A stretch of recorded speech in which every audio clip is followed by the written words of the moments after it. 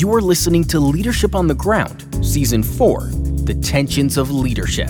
A tension is a gentle pull, a stretch that causes a strain, or an emotional trigger that can cause a positive or negative reaction. When you are in a leadership role, you are confronted with tensions constantly. It's what you do at these critical moments that matters most. In this series, we learn how to identify and acknowledge these tensions, how to appropriately respond to them with our next move, and how to skillfully navigate through them when leading ourselves, leading teams, and leading at the organizational level. This series is made possible by the international best-selling book, Leadership Rigor, your guide for achieving breakthrough performance in productivity. And now, here are your hosts, Todd Schnick and Erica Pietler. Good morning and welcome back to our special edition series, Leadership on the Ground, Season 4, The Tensions of Leadership. And as always, I'm joined by my friend and colleague, Erica Pietler. Erica, my friend, good morning. Good to be with you as always. Hey, good morning, Todd. How you doing? I'm doing great. Looking forward to today's episode, Episode 6, The Tension in Leading Organizations, and being either an entrepreneurial or an enterprise leader, and understanding how to diagnose your business lifecycle stage and establishing your leadership role clarity. Very, very important conversation. A lot of tension here. I'm looking forward to it. Going to be a great show. Before we go there, Erica, remind our audience what is meant by the tensions of leadership. This is really going to be, I think, an exciting season for us because we've been engaging in this ongoing dialogue regarding leadership being a skilled profession. So it requires conscious discipline, it requires practice, and it's all in this pursuit of performance and productivity. So in season 1, we really laid down some skills about how do you become a consciously competent leader? What do you need to do? How do you do it? And why do you do it? And then we advanced in seasons 2 and 3, and we started to talk about practices of leadership. How do you practice in real time? How do you establish rhythm for working at the speed of business and putting some macro structures in place? In season 4, Todd, we're going to change it up again, and we're going to look at these tensions that leaders face as they progress in advancing their leadership practice. And these tensions are stresses, they're pulls, they're triggers, and they're things that leaders must raise, wrestle with, and resolve, or else they're going to struggle, they're going to get stuck, and they're going to stagnate themselves and their businesses. So the stakes are really high in season 4. All right. Well, thank you for that, Erica. All right. So organizational tension here. And this is a whole different ball game. And I didn't realize there were really 2 different ways to lead organizations. I mean, walk me through what you mean by either, because you have to be either an entrepreneurial or an enterprise leader. I don't think you can be both, right? You really can't, although I get challenges on this all the time, right? Because people think that the answer is, well, I'm a blend and I can do both. But we naturally have a propensity to either be entrepreneurial or enterprise-based. And when you talk about it a little bit and you explore it a little bit, you start to realize, yeah, that makes sense. They're different profiles. That entrepreneurial profile is much more about the hunter, looking for the deal, trusting your intuition, kind of going with what your gut tells you and following your hunches and believing in your instincts. An enterprise leader really has some fundamental beliefs in structure, process, systems, and they really help you operationalize your business and get the trains to run on time. So very different profiles, very hard to be both. Not that you don't have elements of both. The challenge for this episode is for an organization to navigate through its life cycles, like you said, we're going to talk about diagnosing them. You have to understand the appropriate balance that the organization is going to need between entrepreneurial and enterprise practices. And they're going to change over time with the life cycles. The challenge for the leader is to make sure that they have the appropriate leadership in place to match the life cycle. Well, most organizations will start from an entrepreneurial mindset, right? And they're going to have to shift and evolve into an enterprise mindset as they grow and develop. I mean, and that's therein lies one of the big tensions is, all right, how and when do we do that? You said something before where you said most of the time we do that transition poorly. And part of the goal here is to mitigate that and to understand, because look, I mean, I agree with you because observing my own ability to lead my own organization, I can't do both. I have not been good at both. But you have to flank yourself. I mean, and there's ways to hire around that too, right? Exactly. And what is really important in this episode and helping the listeners really understand is it's kind of like when you're thirsty.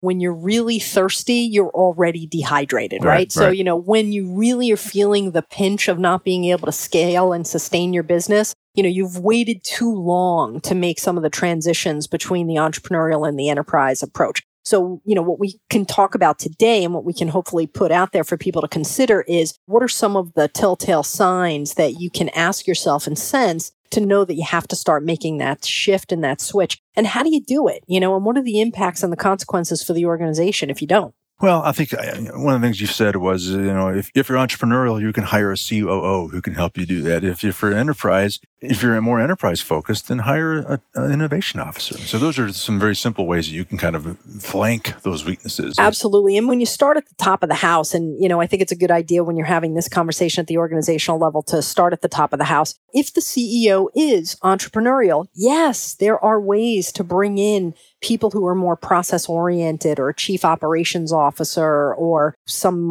directors of operations that can structure around you and give you freedom within structure. I love that phrase. What entrepreneurs need is freedom within structure. And that's not to box you in or to make you less flexible, but to help enable you to do what you do on the outside in a way that can process the business and allow the organization to be productive and get the performance they're looking for.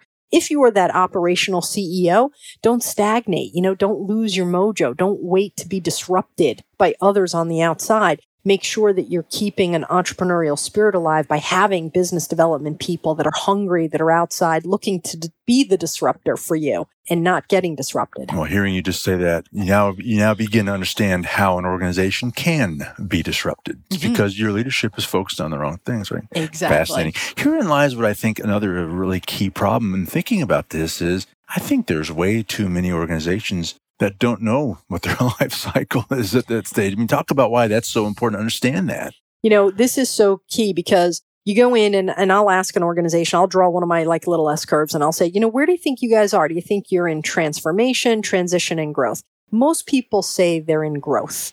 Like we're growing, we're, growth organization. Yeah, but really, are you in growth or are you really transforming? Are you, for example, doing an ERP system? Are you completely renovating the base of your technology? Are you restructuring your sales organization? Are you going through an integration? There could be so many aspects to you growing, but also in a state of transformation that if you don't know what stage you're in, you can't match that appropriate balance between enterprise and entrepreneurialism. When you're in a startup, right? You don't, in the first year or two when you're hungry, first getting the bits of information and getting your first clients, you don't say, hey, let's do a talent management process because the 3 employees need to know where their careers are going to grow, right? It's irrelevant.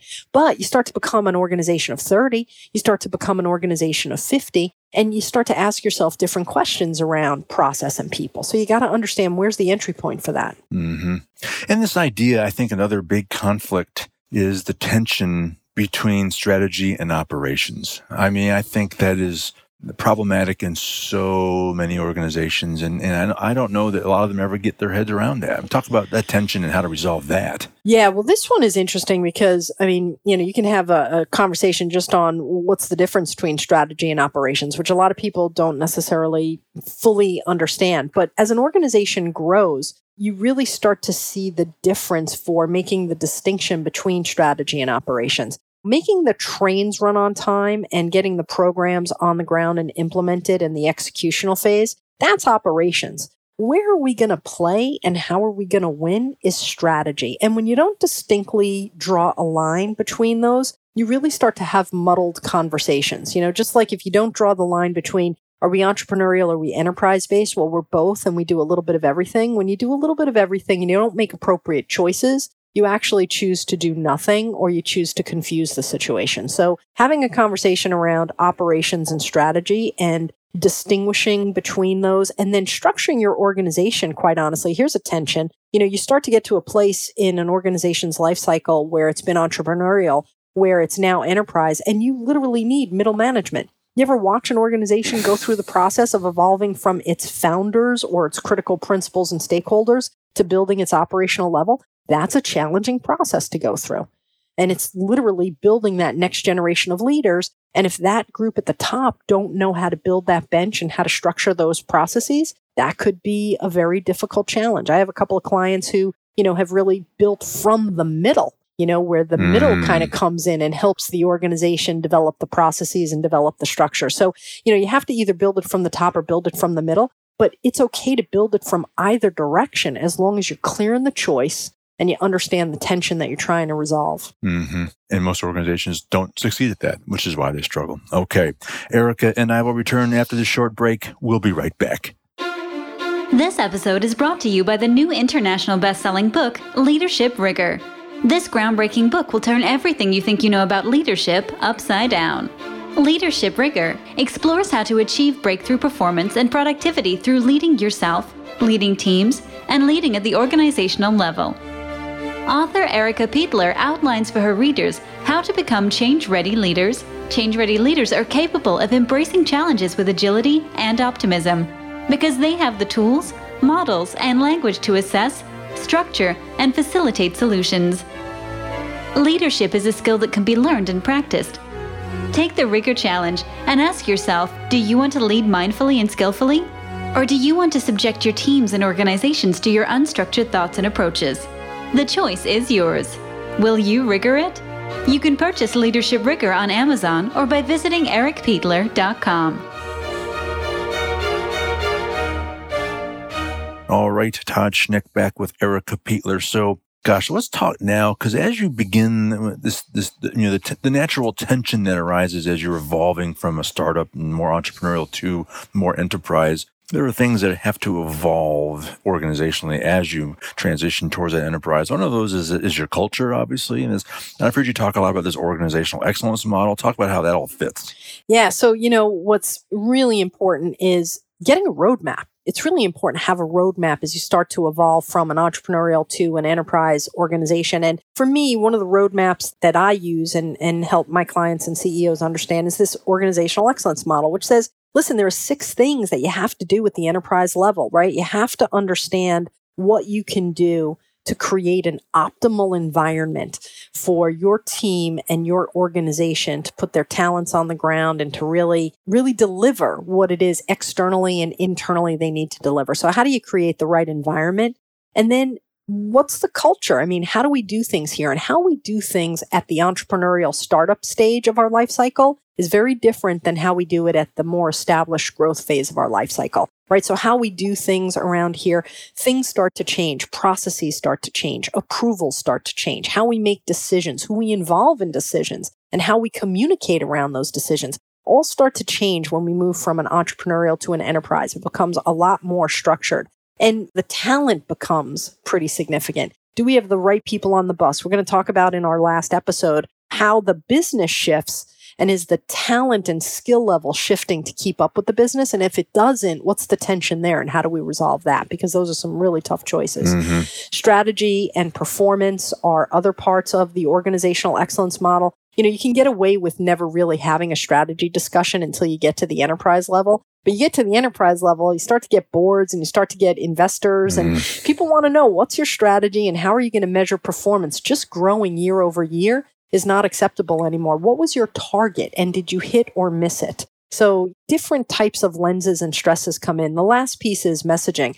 In an entrepreneurial organization, we have 5 or 8 guys or 10 guys or 30 guys and ladies. You start to get into an enterprise, casual one-to-one conversation doesn't work anymore. So the tension of people feeling included, informed, and on the same page is really key. So the organizational excellence roadmap can help you scale and sustain some of the fundamental practices that you have to have in place as an enterprise organization that may have been so informal when you were the entrepreneurial organization. Right. But as you shift from entrepreneurial to enterprise, though, you do have to focus on restructuring and or redesigning roles because the roles are going to change and evolve as this thing shifts, right? They really do. And thus take us back to, a couple of episodes ago when we were talking about, look, there are real consequences to not building that bench, right? If we don't have a team leader in place who's building the future bench, the leader for today and tomorrow, we get to tomorrow and we have this large enterprise, but we have talent in place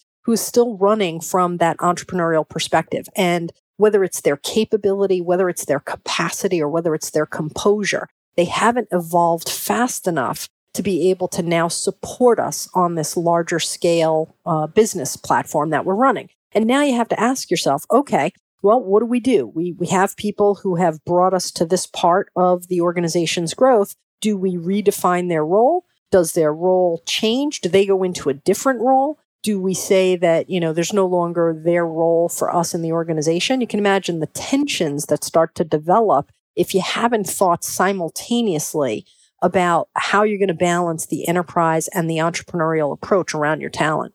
Boy, I would think two other big tensions that you have to think about as an entrepreneur versus an enterprise. And then more importantly, when you shift from one to the other, is the speed of business and risk management. I mean, I think those have to be significant tension opportunities, right? Those are huge tensions. And you will find, when you work in organizations that are going through a rebalance, and, we're kind of always going through a rebalance, the speed of business, let's just take it from the top. The entrepreneur's speed of business is now and immediately, right? The enterprise leader's speed of business is we have a process in place, and we have some things that we need to make sure are in place from a quality standpoint and from a risk management standpoint. So we don't need to get into analysis paralysis. We don't want to have rigor mortis, but we don't want to be impulsive, right? Because we can make bad decisions too quickly by not doing the appropriate analysis and assessment. So the speed of business is a tension, and you have to find ways to balance that and collaborate on that. The other piece, as you said, is risk management. From an entrepreneurial standpoint, it was a very high risk, probably environment, right? And that you could recover. You were small. The risks weren't that great. At an enterprise level, there could be greater legal consequences or compliance consequences as your organization starts to grow. So you need to be mindful about what becomes your risk tolerance in an enterprise model versus your risk tolerance in an entrepreneurial model. And you have to be able to recalibrate and have balance there. All right. Good stuff. I'm looking forward to the next episode where we tie all this up.